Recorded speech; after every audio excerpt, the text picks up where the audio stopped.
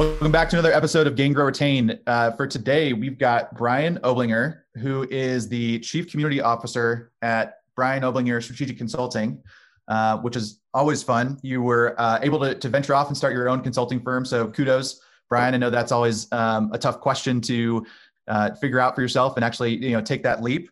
But we had the chance to meet Brian recently. I've heard a ton of great things in the industry just about what Brian's been able to do. He's got an awesome podcast that I've listened to before as well. So brings a ton of B2B community type experiences that I'm excited to listen to today. So Brian, thanks for joining us. Yeah, thanks for having me, guys. Awesome. We always like to start with a fun question. So I'm going to go with something off the wall here, but what's your favorite fruit? Ooh, pineapple for sure. Ooh, all right.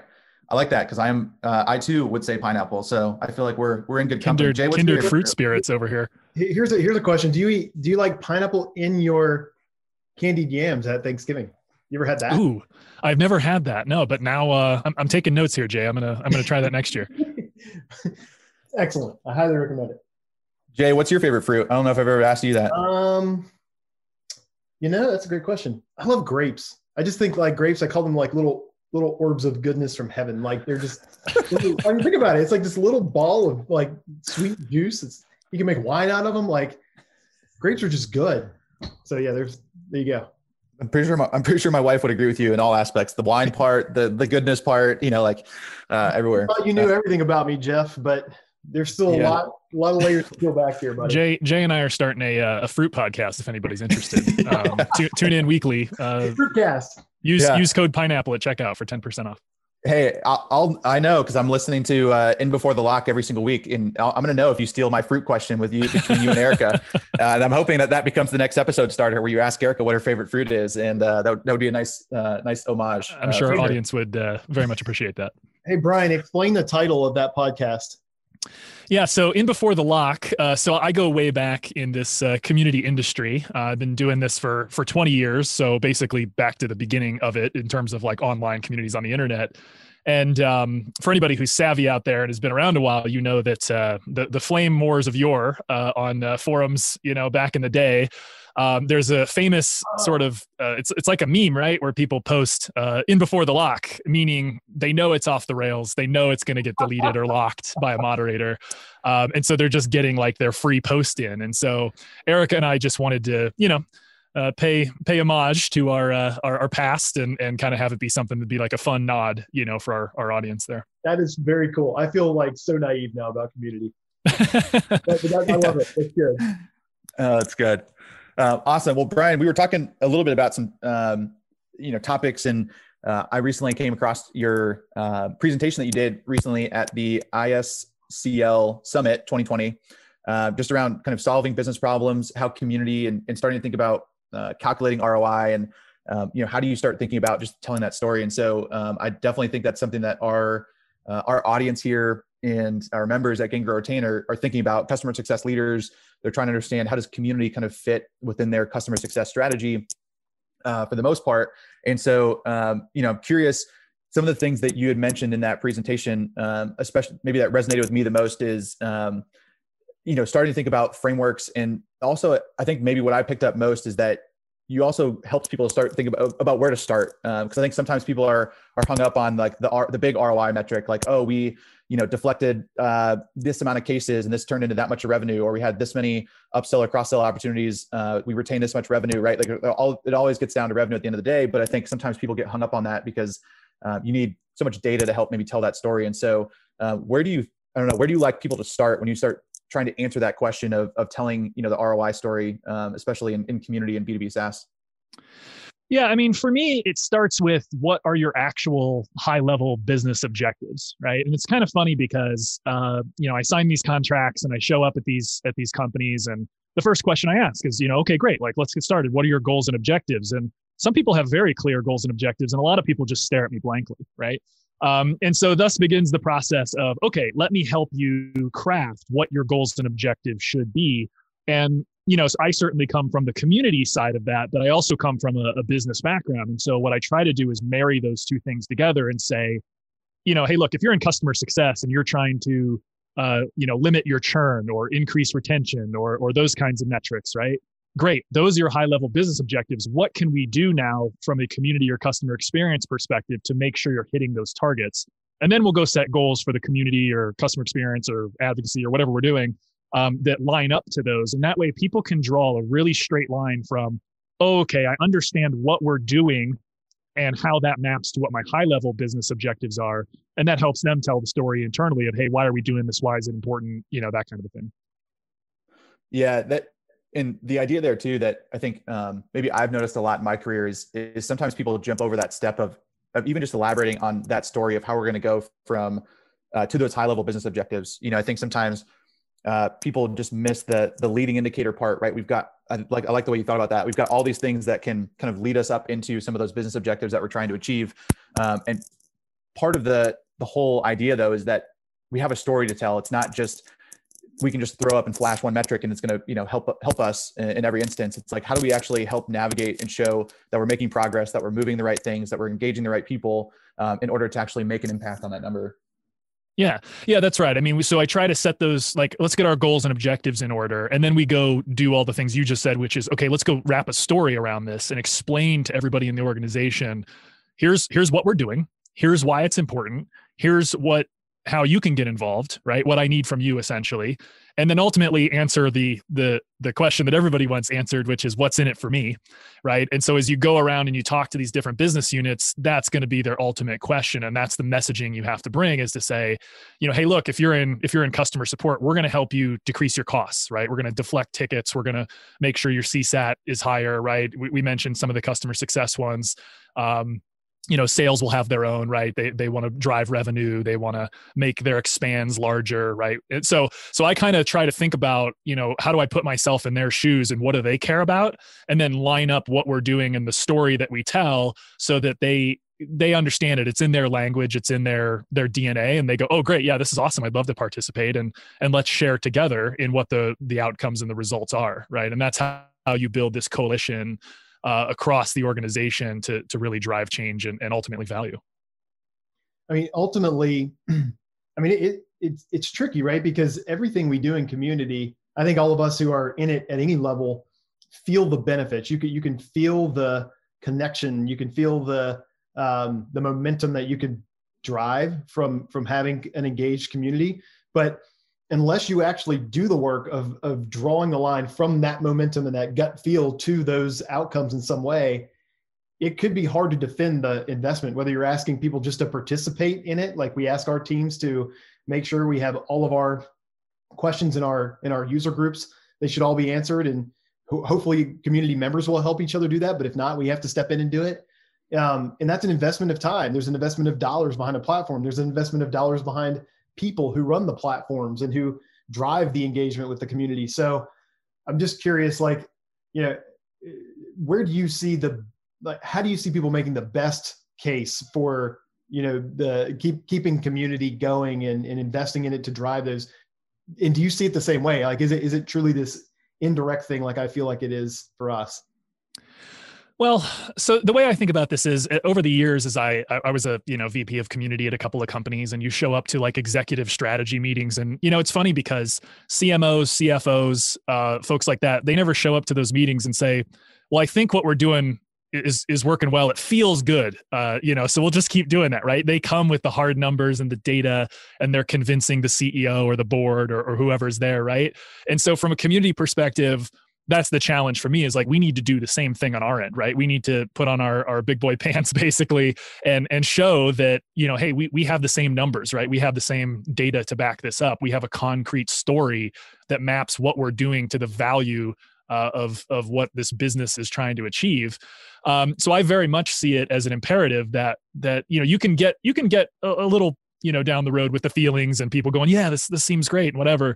But ultimately, like any other business unit, like we got to have the data, we got to prove what we're doing.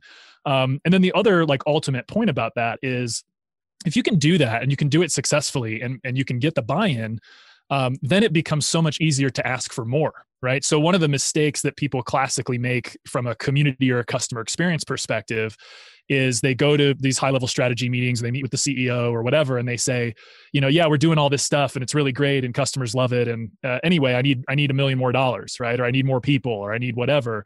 And it's sort of like, well, okay, but why? And if you can come instead with data and say, here's the value we've delivered to date with the team and resources that are available to us.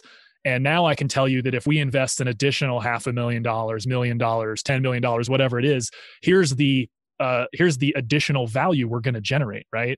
And so when you come to the meeting and you say, hey, last year we saved $20 million on support costs and revenue generation, and then my next sentence is, oh yeah, by the way, I'd like to hire one more person, probably at 120 grand a year or something. Who cares, right? Who cares? Whereas if I'm just coming in begging for more resources and asking for more money, it's sort of like, get out of my office, dude, right? But if you come with like, hey, we're saving double-digit millions of dollars and I just want to hire one more person for 150K, then that's not really that big of an ask, right? And so you can really help yourself by having that data and that information, and it helps you build yet even more value in the organization, right? Yeah, totally. And to your point, that's not dissimilar from what any other part of the business should or has to do. Exactly. Yeah, we should be no different, right? For sure. Yeah, I was about to say it's a really similar parallel, because I think, again, customer success, a lot of our leaders, some of the struggle is trying to improve the value of having a customer success manager, right? Why do you need a specific implementation team? Why do we need a specific support team? So I think very similar in the fact that, we have to make sure and be able to draw these business outcomes that we're achieving. I like the point that you had made there, where that was one of the fundamental mistakes, that you feel like community manager or leaders might make, which is like kind of asking without having the data to back it up or having that story to tell. Is there any other things that come to mind for you about some of those when you start thinking about kind of ROI or going into some of those strategy meetings? Any other kind of common mistakes that you see maybe higher level leaders around community make kind of walking into those meetings? I think just not understanding ultimately like what the true value of something like community can be, right? So a lot of people get focused on one specific use case or metric, right? And so for a lot of companies, that starts as support case deflection, right? That's why most companies build communities, and that's kind of their entry point. I think one of the mistakes that gets made there is, hey, that's great, right? That's a great use case. It's totally valuable. It's one of the most well-known ones and reasons why most people build these things. But ultimately, there's so much other value, right? Like you were talking about my presentation at the ISCL Summit. It's like, we can essentially be a center of excellence, right? That services the rest of the business and say, okay, support, they're good, right? They're deflecting cases, they're saving money, their teams are more efficient. Sales, right? We can help generate new leads. We can help educate customers so that when the time to buy comes, they're more educated and that sale is easier. We can help them on the expand side, right? Customer success, we talked about that a little bit earlier, right? How do we increase your retained numbers and lower your churn and all those things? And so I think being able to have this sort of library of, what are the different value propositions and how do you execute those is really important. And I think because community is a newer, relatively speaking, it's not like accounting or something like that's been around for hundreds of years, because it's a relatively new thing that's only been around for a few decades, people just don't have that experience and they don't know how to tell that story. And that's ultimately where, people like you or people like me come in and we can say, okay, look, here's how we do this and here's how you can get more value. And that's really the companies that are doing this at a very high level and getting tons of value. That's what they've done, is they've diversified the use cases and the ways that they think about value, as opposed to just getting laser focused on one and then just sort of like throwing their hands up in the air and saying like, we did it, we're done, we don't need to do anything else. Like there's always something else you could be doing, right, to squeeze more out of this. Yeah. I'm curious. We have a friend of our community who says there are two types of people in the world: people who categorize things and people who don't.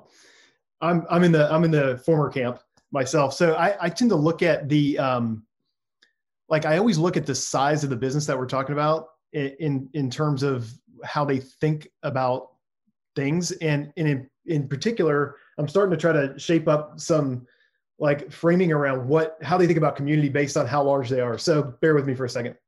If you have a smaller software company, right, and generally speaking, they're going to be maybe private equity backed, maybe even venture backed. Cost is something that somebody worries about, but most people don't, right? Because they don't tend to run a very high EBITDA margins anyway. They run at high gross margins like most software businesses do.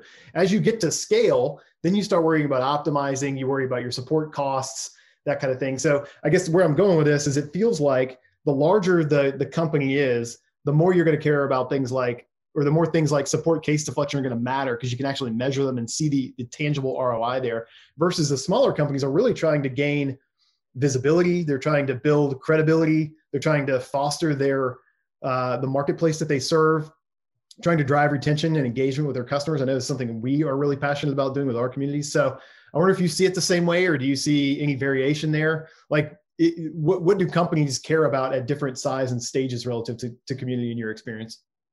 Yeah.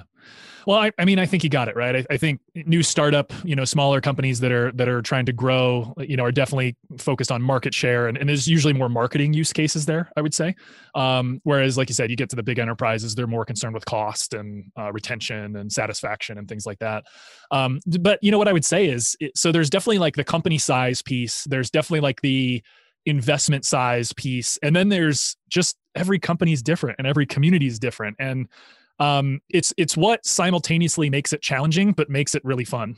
For me every day is that every community is so different and the considerations are different, and what they want to get out of it's different. And so you can't really come to the table with like this cookie cutter, one size fits all thing, because to your point, you can't do the same thing at a gigantic enterprise that you would do at a startup with 15 people, right? And so really thinking about deeply, like what are they trying to get at, and how am I going to be the one to help them, and how do I tailor what we're doing to fit their needs becomes extremely important, right? And that's how you deliver.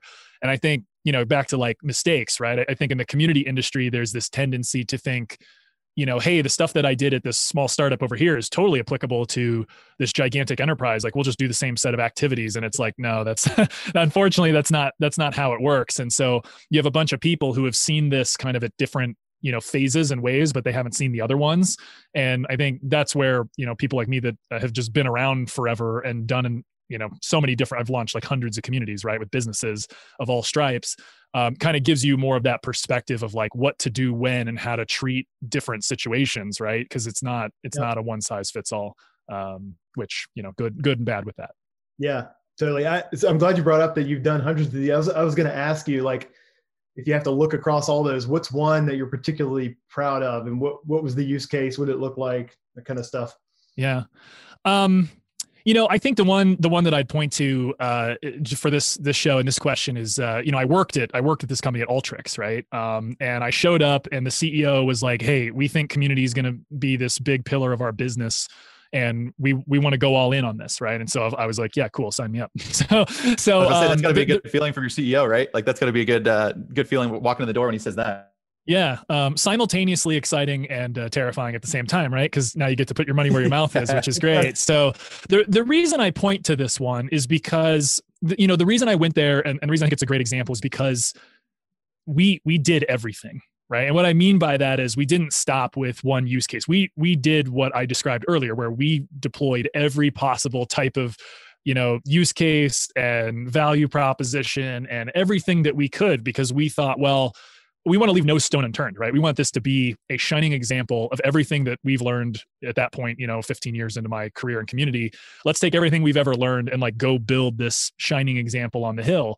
And I'm really proud to say that I think we accomplished that. And we had a great team of people, that came and did that and execute that still to this day over there at that company. And so I think, that's a really positive example of one that had the buy-in, had the backing, but we were able to prove what we were doing, and therefore we're able to build it even bigger, over time. And so that's sort of my template, right? So when I go to work with companies now, again, I'm not trying to replicate what we did at Alteryx or just reuse everything and think it's going to work out. But in terms of the vision of here's what it could be, and here's what the value could look like, and here's all of the different ways that we can use this to support our customers and our business, I think is probably the ultimate example I have at this point of things I've worked on. That's very cool. I think to your point, when you begin to layer in the use cases, they sort of build on each other, and it's like an exponential return in my mind, because one feeds the other, right? Like the knowledge and the engagement from the actual customers and what they provide into the community actually can be fuel for what you're trying to do on the go-to-market side of what the community provides. I don't know if you see it the same way, but it feels to me like a very cyclical, like a thing that builds upon itself as you implement more of these use cases. Yeah, that's right. And you're hitting on the key thing here, which is a lot of people go into building community or customer experiences thinking that it's a one-way street, right? Oh, we're going to build all this stuff and customers are going to show up and they're going to give us tons of value. And I'm going to, go to a meeting and talk about how many millions of dollars we made. And like, I'm going to be this big hero. And what they're missing is the whole other complete side, which is you have to lead with value, right? Like this whole thing is like, how do we come to the table with value that these people haven't yet seen before from your organization and truly make the experience better, cheaper, faster, more efficient, whatever those things are for you and for them. And only then, when you have that shared value, have you created something that's going to scale and it's going to last and is going to bring value to both parties. And those are the communities and customer experiences that really matter and the ones that drive the majority of the value. So it's just a little bit different way of thinking about how to attack a problem as opposed to our typical, we'll launch a program and then we'll ask our customers to do all the work and provide value for us. It's more what can we do for you, and then in the end you'll get it back, right, if you do it correctly. Yeah, the trigger word for us that makes us smile is lead with value, because I think that's what we've tried to adopt, especially throughout our consulting careers that we had for the last 3 years, and then also with our team here from a customer success angle. We're always trying to make sure our teams are leading with value, right? We don't want our customer success managers to have the "Hey, how's it going?" type of meeting. It's got to be a "Hey, I've got something of value to give you," so we avoid those types of moments. And I think even just making sure that is true in other experiences that we create, right? What's the value in having a knowledge base or a support center? What's the value in having the academy? What's the value in having the community?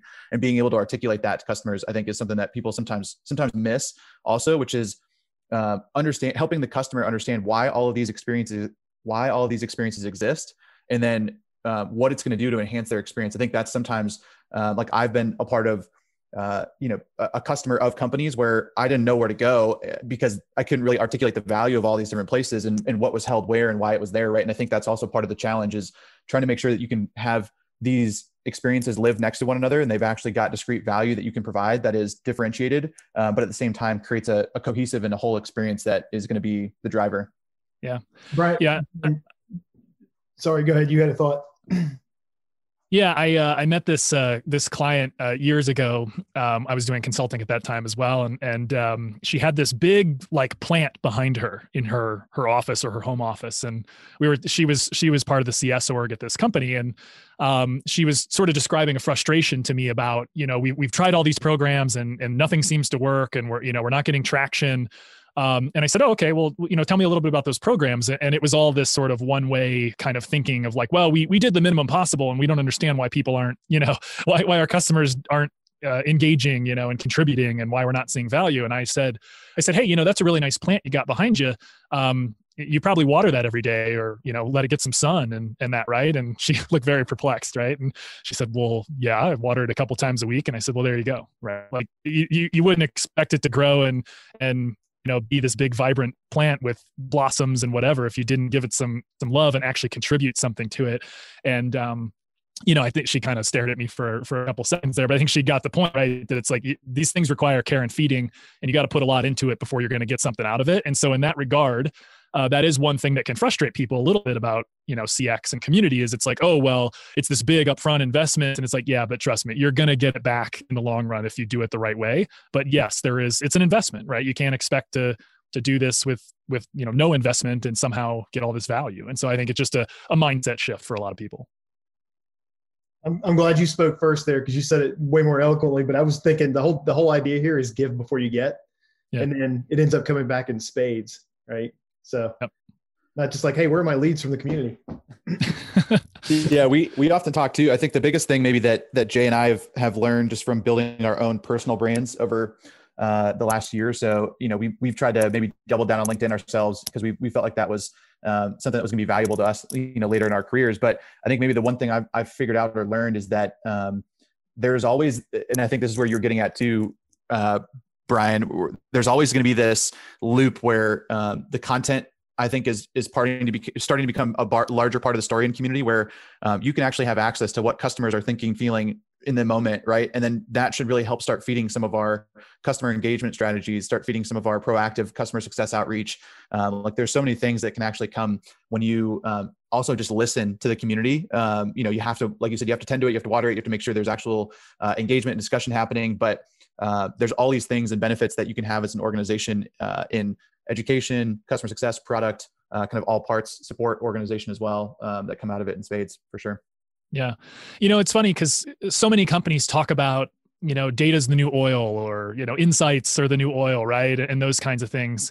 And one thing that I respond to when I hear that is, that's the beautiful part about communities, right? Is that you're going to learn more about your customers and what they like and don't like and what their ideas are, and just generally connect with them more in 6 months than you probably did in the previous 6 years, right? If you launch a successful community. And so, for product, for development, for customer experience, for customer success teams, anybody who's customer facing, it's just such a fantastic opportunity to connect with these people in a way that you haven't before, and truly understand what their motivations are, what they need to be successful, and what you need to do to make those things happen. And if you really concentrate on how you collect and funnel and prioritize, and then ultimately deliver back on those, that feedback that you're getting through the community and those mechanisms, your company, your products, your experience, everything will be so much greater as a result, and then the dollars follow, right? And so it's just an amazing opportunity to connect with people. And it sounds kind of fluffy, but I'm telling you, that stuff turns into real dollars and real value pretty quickly. Ryan, how do you think about multi-channel? Because community to us is not just like an online community, although that tends to be a big portion of it and can be a hub, so to speak. How do you think about things that go on outside of a traditional online community as being integrated into it? Yeah. I don't remember who this is, and I apologize. I don't want to steal it, but I was at a conference at one point years ago, and someone had described what we're talking about as big C and little c. And what they meant to say was that the little c is the website. So that's community.whatever.com. And then the big C is everything, right? This big umbrella that includes perhaps social media, perhaps it includes offline events, everything, advocacy programs, MVP programs, all this stuff is like what's the whole pie? Our community is anybody that we ever had a touch point with, right? Whether from prospect to someone who's been with us for 15 years. That's our community, right? And then also the industry as well. And so, I think about that a lot, and I try to espouse that to people that, like, what you don't want is your community to just be a website, although that's a very critical, important, you need to have an on-domain community. But you need to be thinking bigger in that. And this is where my background in customer experience comes in to sort of help people understand, what are all those touch points, right, across the entirety of your company and your experience that you provide, because there's probably a lot of people that could, deliver more value and do different things if you really thought deeply about the big C there, and how does it all fit together as one big cohesive strategy. We when we launched Gain, Grow, Retain, it actually didn't start with an online community. It started with something we called office hours. And it was like a virtual Zoom call that we still to this day hold every Thursday at 11:30. If you're listening, I'm gonna show up and start heckling you. You should. We should actually have a conversation about community on there someday, because a lot of people are interested in it and they don't know where to start, I think, sometimes. But I mean, we considered our initial community like the group of people that we ended up having a lot of conversations with on LinkedIn, and then that joined us for our office hours. And then, I don't know, what was it, Jeff? 3 months after that, that's when we launched our first online community, and it sort of brought it all together at that point, which was really cool. We then had a presence that sort of centralized everything. But to your point, it was our audience was the way we thought about our community, not the people who were members of an online database per se. Yeah, I don't know. I don't know if any of my community industry brothers and sisters are going to listen, to this, but they might be a little upset to hear what I'm about to say. But it's true, is that as an industry, we're like overly protective of the word community, right? And there's just constant like defense of it, and what does it mean? And you can only use it for this, and marketers are using it now, and that pisses us off, and whatever. And I'm like, we can do what we can do, right, to define the sphere of what this is. And other people are going to use it however they're going to use it. But I think you're right that I'm a little more loose on the definition and the usage of it these days. And I think it's totally fine if there's some different approaches, right? I think it's a good thing that there's like diversity of how people think about their community and how they want to deliver on it. And this goes back to my comment earlier about not trying to do the same thing, 300 times in a row. like everybody's different. They got their own situation. And yeah, I mean, lots of companies come to me and they say, hey, we want to start with an advocacy program, or we want to start with user groups, or we want to start with, any of the other 10, 15 programs that you could do with before, you launch a formal little C, community. And I think that's great. Like they're getting their feet wet, they're learning, they're trying to understand who their audience is prior to making the big investment and going in on community. And I think that's great. On the other hand, there's people who are like, no, we're going to go all in, right? Make the big investment and go all in on domain community. And that's great too. And I don't think there's, all of that's valid to me. Right. And I think we should stop a little bit of the, back and forth and defense of the word and this kind of stuff. And it's like, let's do what's right for our customers, right? That's the guiding light. And if we do that, then everything else will work out. Yeah, totally. I think it's interesting. It's starting with a use case is probably better than starting with something called community, if you think about it, because there's an actual problem that somebody is trying to solve. And we're saying, okay, community is a means to do that. So let's go put that in and see if we can solve the problem. And, oh, by the way, we have a community now, so we could go solve these other 3 or 4 problems if we just really think about it a little bit and start putting some elbow grease behind it. So I actually like that a lot, because it seems like it's easier to get traction. Back to your point about value and showing results. If you could show results in one place and then sort of extrapolate that to the next use case, as opposed to saying, hey, we're going to put a community in and it's going to be a panacea for us, but I can't really tell you how yet. It seems like a better path. So it lines up with what you were saying earlier. The other thing I was just thinking about too, Brian, I'm curious in this year of 2020, if you've seen maybe creative ways that people have used community, considering that we had to go virtual, that we can't see things in person. I'm curious if you've just found or come across anything that you've just kind of felt like, wow, it's a unique way that people have, kind of innovated on community during a year like 2020. Yeah. So I'll say 2 things about this. So thing number 1 is that I've seen a lot of things where people are like, wow, that's amazing. That's unique. Look how they've used their community in this, these quote unquote unprecedented times, trademark. And I look at that stuff and I'm like, yeah, we've been doing that for 20 years. You just didn't know about it. Right. Because now it's sort of it's in the limelight, it's in the spotlight. And so there's a lot of that stuff that I'm glad that it's now getting the attention that it deserves, because these are valuable things and can bring a lot of value to companies. So that's one side of it. The other side is, yes, absolutely. There's people that have done truly unique, kind of thoughtful, oh, let's tear this up and rethink how we're going to do this. And, I think a lot of that has been on kind of the event side, right? We've seen a lot of people thinking through like, okay, how do I take what I was doing before in person and now make it hybrid or make it virtual? What do those experiences look like? Are there new technologies that maybe, give a better experience than what we were doing before? So I've seen a lot on the event side, and I've seen a lot on the like advocacy, sort of rank, reward, reputation side of thinking about, well, if we're a retailer, for example, then our experience, at least for the last 6 months, has been a lot less about the retail experience and more about our online channels and how we connect with people on different places. And so, yeah, I mean, there's been a lot of kind of innovation that's come out of that. And I think that'll be good for the future. Some of that we can continue.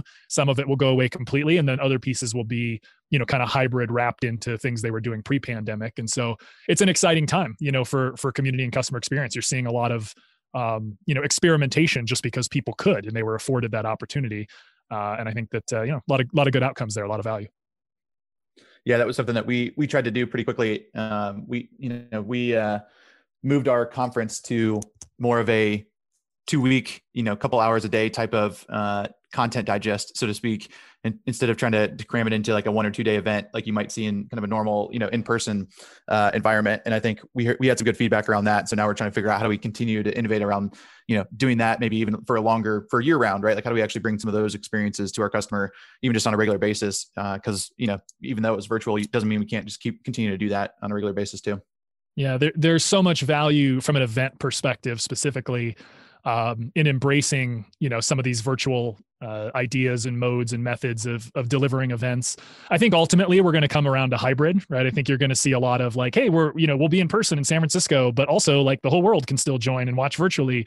And I think that's ultimately going to be the right mix for a lot of this. I was listening to a podcast interview not too long ago with the CEO of Okta, and he was talking about how in the middle of the pandemic, they delivered their Octane conference and had 5,000 or usually, I'm sorry. So usually when they do it in person, they have 5,000 attendees. And he said that in the first week, they had 50,000 people watch the recordings of the virtual event. Huge. And, wow. He was just making the point of like, why would we ever not do that? Right? Like you're cutting off such a huge amount of people that are now getting access to this for the first time. And, it's one of those things that seems obvious in hindsight, but it is such a clear, I think, signpost for the future in thinking about how do we deliver these kinds of things. It needs to be a little different than what we were doing before the pandemic, right? Yeah. Yeah. It kind of goes back to delivering value too, right? If we have a valuable experience we can deliver to our customers, then why aren't we just, finding the right way to do that? And we think about that a lot with our content. So, if we have valuable toolkits, if we have valuable presentations, templates, things that we put together, and it works for one customer, why not open that up, share it out with many customers, and just try and, maybe they can use it, maybe they can't, but at least just that type of proactive nature of always trying to give value back to the customer is going to come back in spades at some point, like you said. And, there's no need for us to keep things behind a proverbial closed door or, a form fill, so to speak. So you don't want to put it behind a form fill, a login, and a secret handshake? What's wrong with you? Don't get me started. Because that's really how you deliver value at scale is you hide everything, guys. Which is it's back to the give before you get thing too, right? We're asking them to give before they get in that scenario. Anyway, we don't have to go down. Jeff knows I've been. Tune in next week. Yeah. We're gonna bring Brian back just to talk all about that. I could go for days, gentlemen. Maybe that'll be a 6-week run of your year-long conference. Will just be me angrily yelling at clouds. We'll start a new podcast on that. Yeah. What not to do. Awesome. Well, Brian, this has been perfect. Enjoyed all these good discussions. I have a feeling that we're going to have to invite you back at some point soon, because I think there's even other topics that we want to dive into around community that could be, beneficial around engagement. Thinking about gamification, I think, is another one that's always really interesting and fun to kind of bounce ideas around. So I'm sure, hopefully, if you enjoyed this, then we're going to, maybe have you back at some point and make sure our audience is excited about that. But if people are interested in finding you or your writing, your work, your podcast, where can they go do that the best? Yeah. Well, first of all, thanks for having me. Happy to come back anytime. And, this is what I do. This is what I talk about. I love this stuff. So if you want more, I'm just Brian Oblinger everywhere. That's just me. I'm just Brian. So at Brian Oblinger, obviously on Twitter, Brian Oblinger on LinkedIn. The podcast is In Before the Lock, which is ib4tl.fm, or you can just get it in any, podcast app. And I did want to mention before, because we talked about the slides that I had put out from that conference talk. So here's a good example of not putting it behind a form fill. So if you just go to brianoblinger.com/slides, you will find an archive of all the slides I've ever presented at public conferences over the last few years. Download them, copy them, steal them. I don't care. I love spreading the value, and hopefully it helps people out. Man, that warms Jay's heart, and I love that practice. It's something that we've tried to do too. So, Brian, well, this was perfect, and hopefully we'll get the chance to talk to you again soon, and hopefully you get to enjoy some pineapple over the weekend. Yeah, you too, guys. Thanks for having me. Great to meet you, man. Thank you. Yep. Hey guys, thanks so much for taking the time to listen to the Gain, Grow, Retain podcast. If you liked what you heard, please take a moment and share the podcast with your friends and colleagues, and subscribe. We really appreciate it. Talk to you soon.